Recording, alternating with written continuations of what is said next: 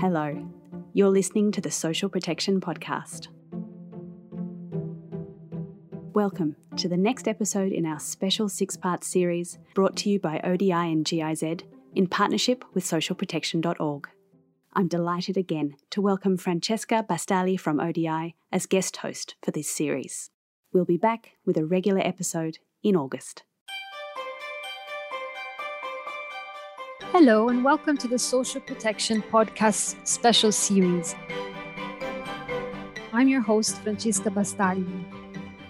Today's episode is part of a 6-episode series based on an ODI GIZ-funded project on social protection response to COVID-19 and beyond, lessons learned for adaptive social protection.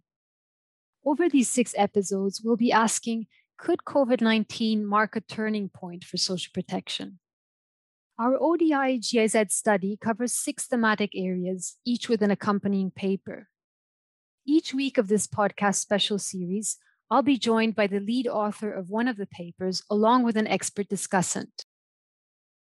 In this episode, we explore the financing of social protection, and we're especially interested in the role of international financing and overseas development assistance, ODA. ODA plays a central role in enabling social protection across low and many middle-income countries. Since the onset of COVID-19, we've seen a number of adjustments and developments in ODA flows, instruments, and processes. Have these facilitated or partly hindered effective social protection crisis response? That is, the timely and adequate provision of social protection during the crisis, especially in low-income countries. And given the trends in ODA over the last year, as well as the trends we're seeing in domestic revenues and fiscal systems, what are the risks and opportunities for addressing the social protection financing gap going forward? Finally, given the calls for building back or building forward better, what are the emerging lessons for more equitable and sustainable social protection financing? Here to discuss these questions with me today are Anna McCord and Michal Rutkowski. Anna McCord is ODI Research Associate and independent researcher in social protection. She's the lead author of the paper ODA Financing for Social Protection, Lessons from the COVID-19 Response, together with Cécile Cherrier, Nathalie Both, and me. Michal Rutkowski is the World Bank's Global Director for Social Protection and Jobs. Anna and Michal, welcome to the Social Protection Podcast. Hi, nice to be here. Thanks very much for having me here. So for a start, what have been the main changes and developments in ODA flows, processes, and instruments since the onset of the COVID-19 pandemic? Well, I think we've seen some real changes in ODA in response to COVID-19. What we've seen is that there does seem to have been a change in the allocations. One notable example is a significant increase, particularly from the international financing institutions, where we've seen almost a doubling of the allocations that they made in 2020 compared to previous years, and perhaps not such a great increase among the bilateral donors. We've also seen a very rapid increase in disbursement from the donor community.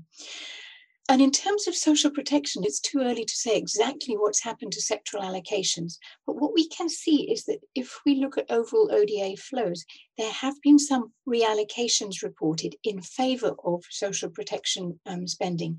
Again, particularly among the international financing institutions, who've recorded perhaps as much as a 5% increase in their budget's allocations to social infrastructure, which includes social protection. So it looks as though there has been both an increase in overall ODA, but also some shifts in favour of the social protection sector. And the other interesting thing that we've seen is that within this sector, traditionally there's been a dominance of the international financing institutions over bilateral donors. And this seems to have increased in 2020. And what we see is that the bilateral donors are contributing about 30% of total ODA to the sector. And it looks as though the bilaterals are contributing about 70%, and that's a growing share. And already we were seeing that last year, the World Bank was dominant in the sector, accounting for almost half of all ODA to the sector. And it looks as though that dominance may have increased over the last year. Carl, Anna mentioned the role of the international financial institutions and how that has further developed or evolved since the onset of the crisis in the composition of ODA financing. Could you expand on that and particularly talk to the role of World Bank allocations and processes?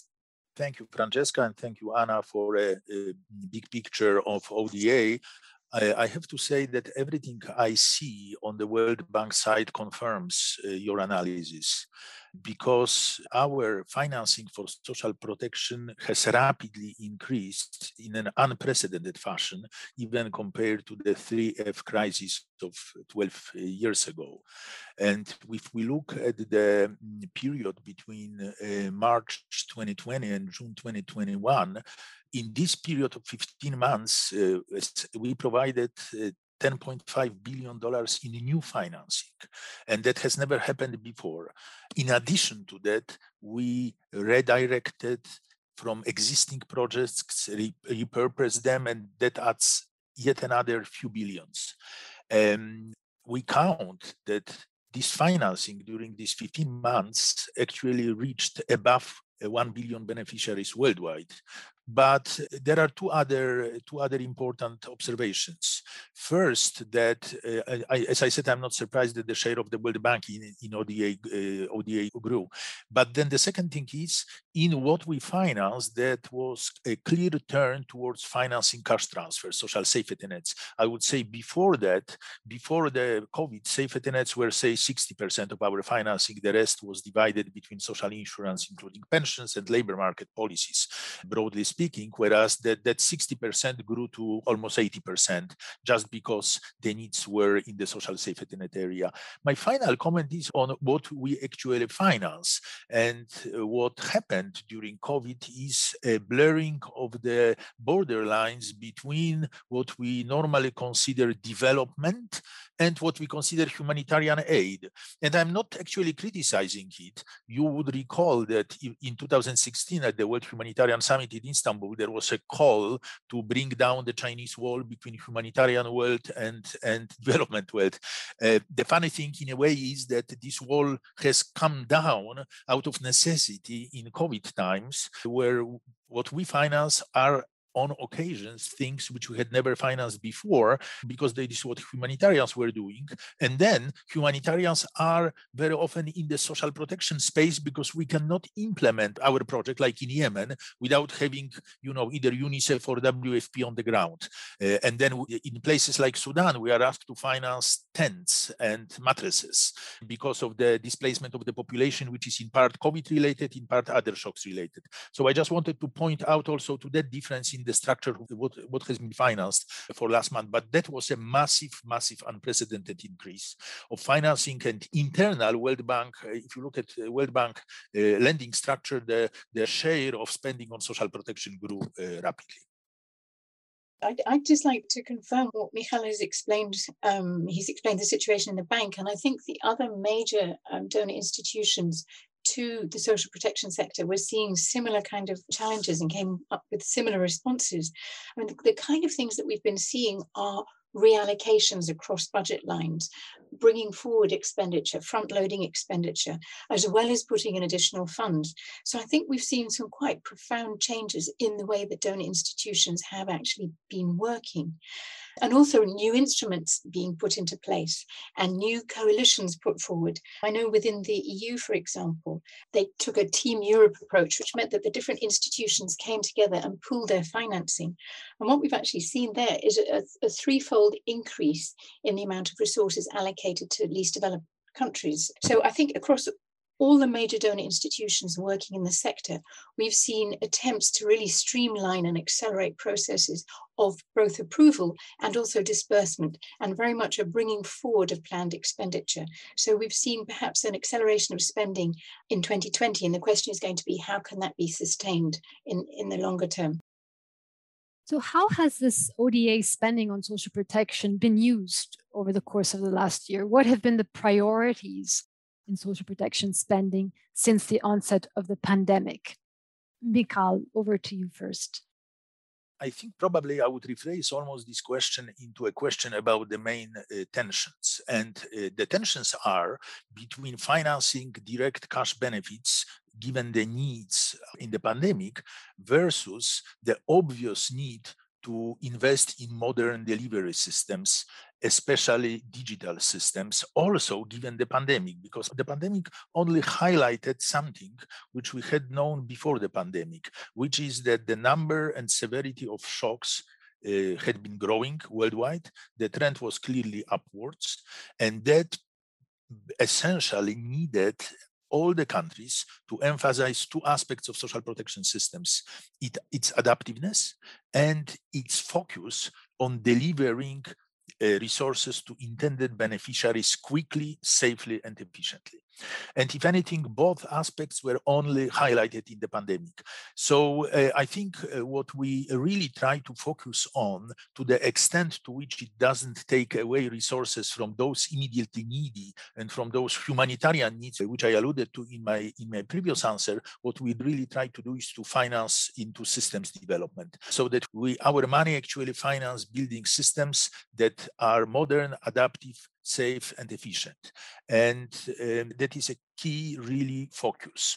Within that, there are certain aspects of that delivery systems where we needed to expand our focus to go beyond what was narrowly defined social protection. We needed to work very closely with colleagues working on identification for development, because in order to be able to deliver resources to intended beneficiaries safely, you need identification numbers. So in a way, ID4D, as we call it, identification for development, became a part of the social protection agenda, which it wasn't necessarily before. In fact, the biggest regional program in the bank on identification for development in Western Africa, with an acronym WURI, is managed by us. And obviously the benefits of identification go beyond social protection, but the pandemic showed how important it is for social safety net to have properly identified beneficiaries, not only properly identified in a way in which they can move across countries and their identity numbers could be recognized, so that in every point in time, you could have a sense what a person is entitled to, what the person receives. That has been enormous challenge because we never did that with such a speed before. I think the last point I would mention, we needed to a bit rethink our approach to targeting, at least during the pandemic, because the typical day-to-day methods we used in the past obviously were not properly timely. We were sometimes based on one-off exercises like census swaps or surveys. So rapid telephone surveys using mobile money operators' data to do geographic targeting in urban areas, given that the crisis hit urban areas. So there is a lot of, if you put it this way, innovation in targeting. And this is not the innovation that can be first piloted and then used. We just delved into it. So I would emphasize those three things: adaptiveness, systems building, especially the delivery systems, but that is broad, that includes identification for development, and then the going ahead with new methods of targeting. That all three features figured very prominently in our response. I think I'd like to reiterate what Michal has said. There were really perhaps three different phases of the financing. I think initially the focus was very much on putting in resources to extend existing provisions. So very much it was for the payment of cash transfers. But then there was also investment in systems development, these things like registries, ID, payment systems, to enable existing systems to expand rapidly to reach new populations. And I think that's where a lot of ODA financing actually was used to extend provision and to accelerate initiatives which perhaps had already been under discussion. There was an urgency to get these new systems functional. So I think ODA resources really helped move that forward. And then I think the third area is perhaps the development of new systems where there wasn't existing provision. There was also ODA investment in getting those new systems in place. And what we saw was quite interesting, because the different donors played different roles at various stages of the crisis last year. For example, the bank stepped in initially with large amounts of money in order to fund the extension of these existing systems, whereas the smaller donors and the bilateral donors perhaps played more of a catalytic role, working with their existing partners to try and focus on some of these systems bottlenecks. And I think there was a real complementarity there. And also, for example, the UN Response and Recovery Trust Fund, which was established in response to the crisis to realize the UN Secretary General's shared Responsibility and Global Solidarity Initiative, that RRTF fund was used to address some of the challenges which were inhibiting program expansion. So there were very targeted injections of funding through the UN to overcome some of these systems bottlenecks. And I think it was quite interesting to see how the different agencies worked together in a very collaborative way in many instances in order to bring about a rapid and large-scale response. But I think perhaps the question which remains for us is that we've seen this explosion of social protection responses over the last year, which have been well documented by the bank.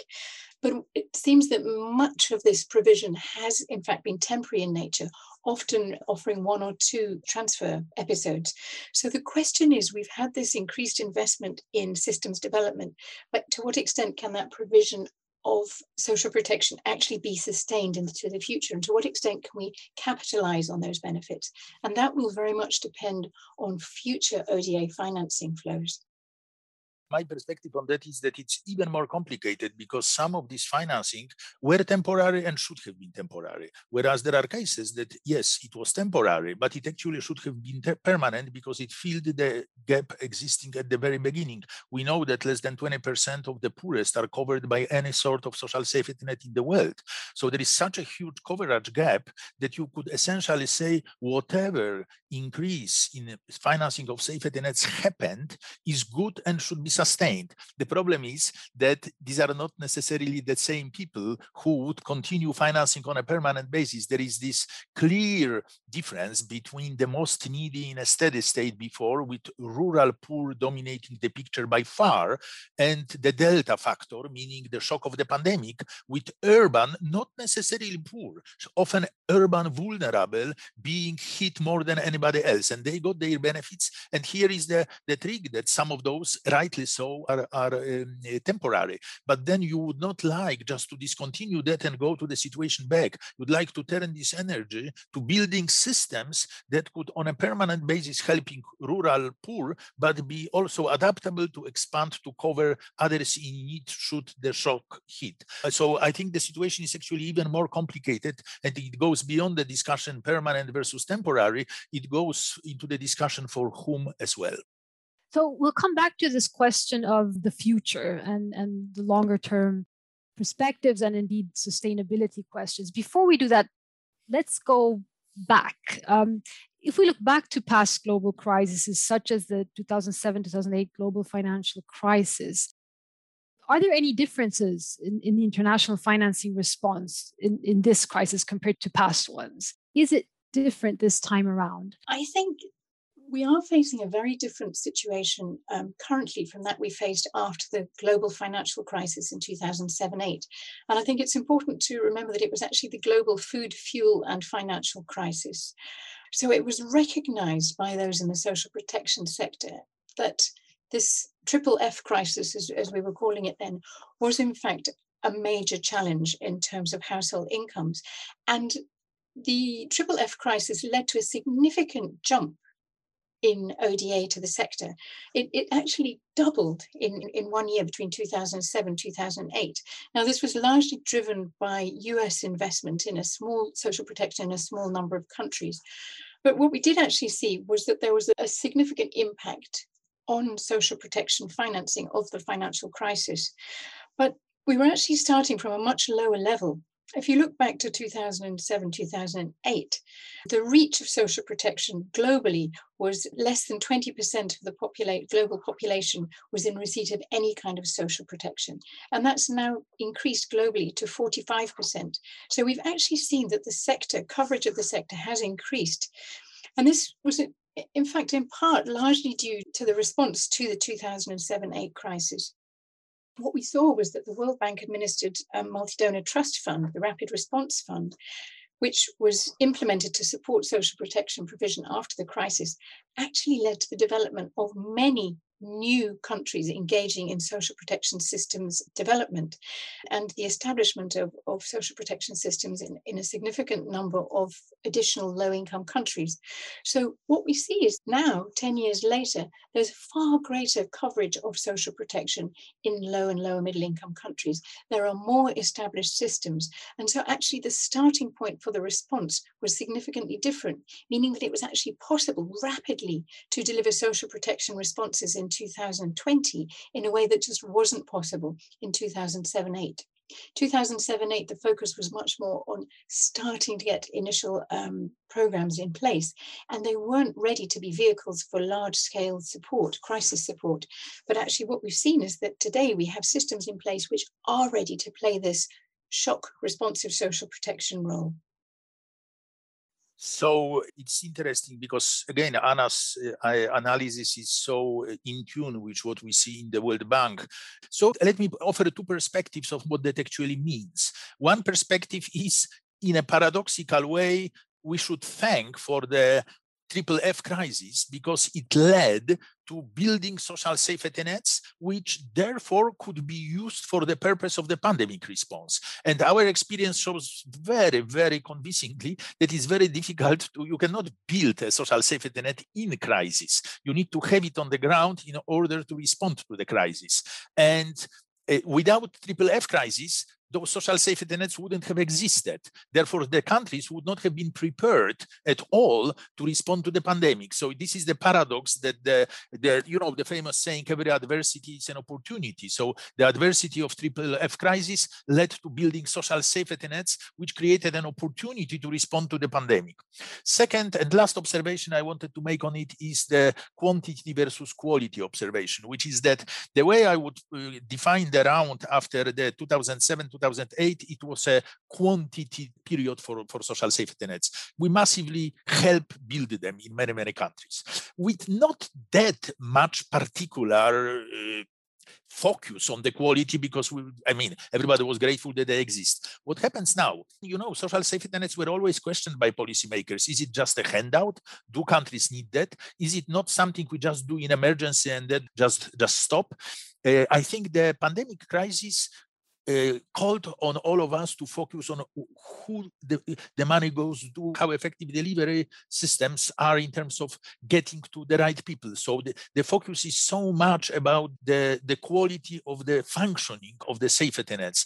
And that's why when I think what the thoughts were after 2007-8 was expand quickly, what the thoughts are now, how to build features that would make safety nets modern, therefore delivering on this shock and future shocks. And I already talked about what modern means. So quantity to quality shift is an important difference between two crises.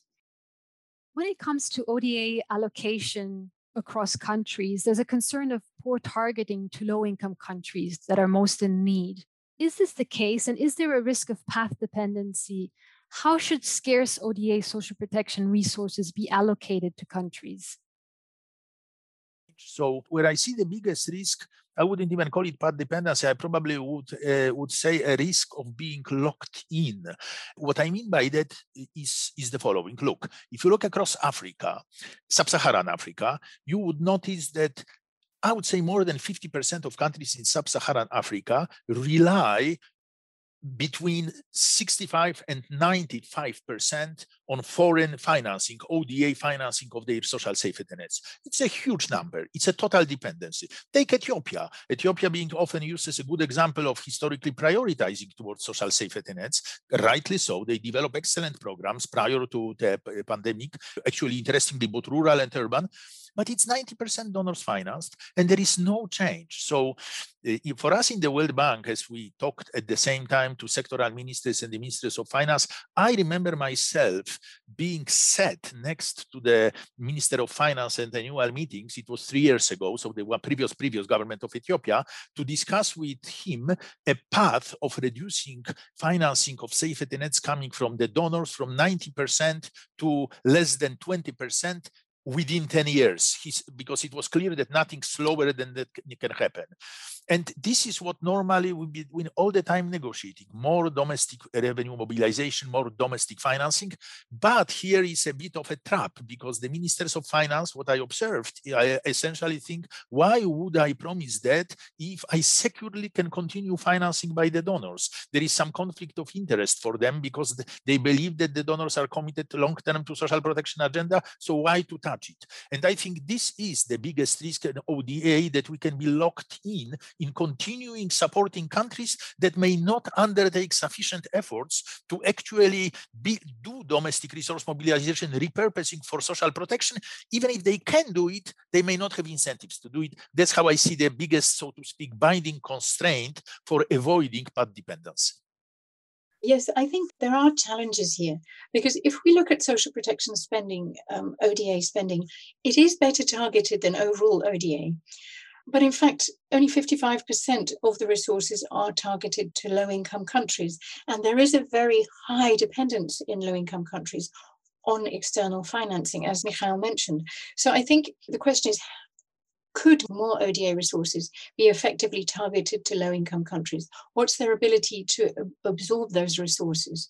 But then what are the implications for perhaps lower middle-income countries who also are in need of resources to maintain and expand their own provision? So I think this is an area where there's a need for further thought about how strategically resources should be allocated.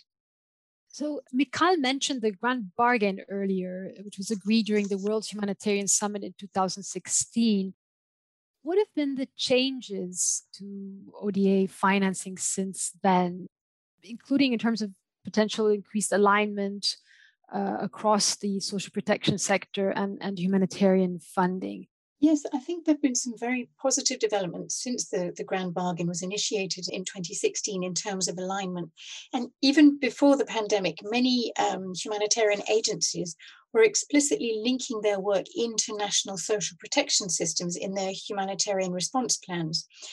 And I think one very positive example from last year is the Yemen, where UNICEF and the World Bank worked together to allocate their emergency cash transfer programs through the National Social Welfare Fund. So what we can see is that there are increasing initiatives to bring together humanitarian and social protection spending and to deliver programs jointly. And I think this offers considerable opportunities in terms of increased efficiencies. We're also seeing an exploration of how additional ODA can be leveraged for the social protection sector through humanitarian instruments in order to finance systems building. And we have an exploration of ideas such as anticipatory cash transfer programming, insurance-based initiatives. And I think this whole exploration of disaster risk financing is also another area which is quite exciting, because what we're seeing is that there is now the potential to use social protection systems to deliver humanitarian responses. And I think this is going to be a major development in the coming years, and the integration across these two sectors. And I think COVID has actually accelerated experimentation in this area. I think I fully agree with Anna's analysis on that. That is totally consistent with what we see. The Grand Bargain, since after Istanbul, we started working much more closely. We were called up on that, meetings, discussions, both project level, global level. Great Yemen example, I agree.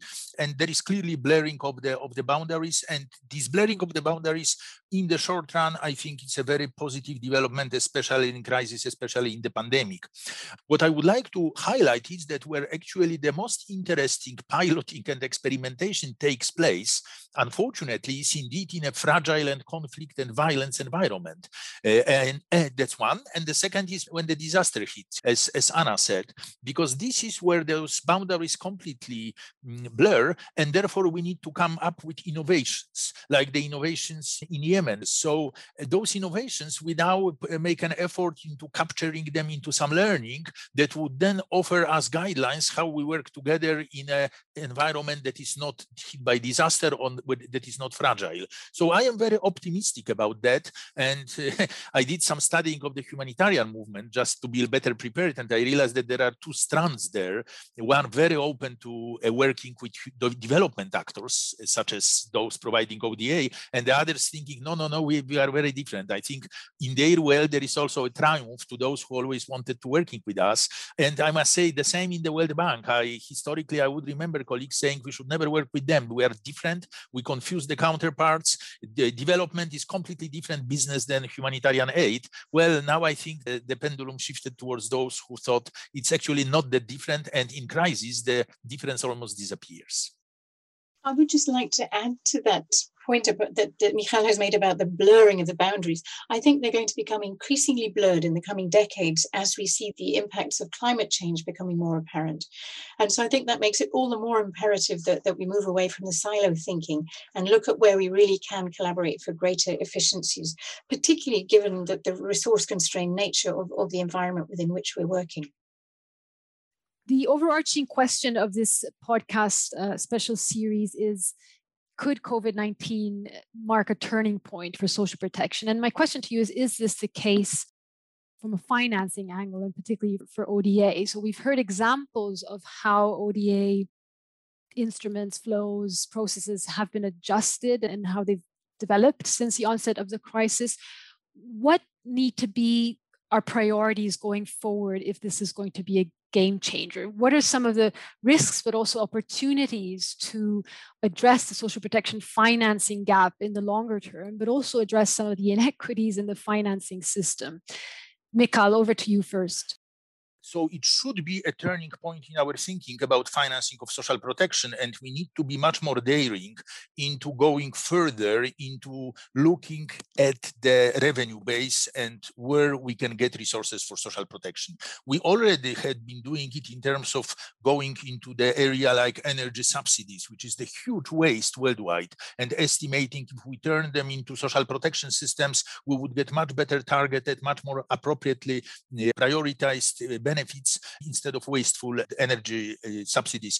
But I think we need to go further and see where is the potential for expanding the tax base. And here it will be a very difficult territory because the potential is really on the side of consumption taxes, not on the side of income taxes. But if it's the side of consumption taxes, then we immediately get into territory, but these are actually regressive taxes. So how to construct a progressive package, that the progressive expenditure, so that the whole package is progressive. And those discussions with international partners from IMF to the ILO will be very difficult, but are very much needed. We need to enter this area very, very seriously. The second area I am afraid we will have to enter, talking about taxation, will be obviously taxing inheritance and assets, because the Gini assets is above 0.8 and Gini income is whatever, 0.38, 0.4. So Gini assets is much bigger. So there are huge ticket items, but they are extremely difficult. And I think this is an opportunity to start this discussion. There is a discussion about inequality in the world. Well, let's look into assets inequality and what we do about that. So that might be a turning point. Whether it's a turning point for ODA, I leave it for Anna to comment in a moment, because she has a better perspective. Whether it's a turning point within the World Bank on social protection, I hope yes. I hope yes. It will not be easy because there is still this sense, you wrap up the program once the crisis is over. But at the same time, because it was demonstrated so clearly in this crisis that only the countries that had something on the ground were effectively, there are exceptions, by the way. Togo is an exception with fantastic development. But by and large, I would say 80-90% of cases, the programs on the ground. So everybody sees prior investment pays off in crisis. So I hope it will be a turning point too, but I need to keep my fingers crossed. Thank you. I would say that the big question is whether the developments that have been made, the gains that have been made in social protection over the last year can actually be sustained, and whether we can go on to really extend provision as anticipated and hoped for under the Sustainable Development Goals. And I think we have to recognize that actually the funding gap for low-income countries is of the order of $41 billion per annum, as estimated by the ILO. And what we can see is that this is not, in the short to medium term, going to be financed from domestic resource mobilization. It represents somewhere 10-15% of GDP of low-income countries. So it's simply not possible that these can be financed in the short term domestically. So the question is, what role should the external donor community play? And I think there's very clearly a need for continued ODA to the sector and even for increases in ODA. And I very much hope that we will see further resources allocated to the sector. But I think we have to recognize that this is a very difficult time. The question is, what will the next replenishment of IDA look like? Will the major bilateral donors who have been active in the sector continue making allocations in the context of contracting domestic economies? And so I think this is a very risky time for ODA, and I think it's really important that all the major actors actually protect ODA and social protection within that ODA. Thank you, Anna and Mikhail. Thank you, Francesca.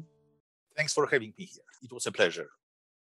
We'll post links to key resources on this topic in the show notes of this episode. And you can find the ODI GIZ research series at odi.org. Stay tuned for the next episode in this series, where we'll be looking at COVID-19, social protection, and informal workers.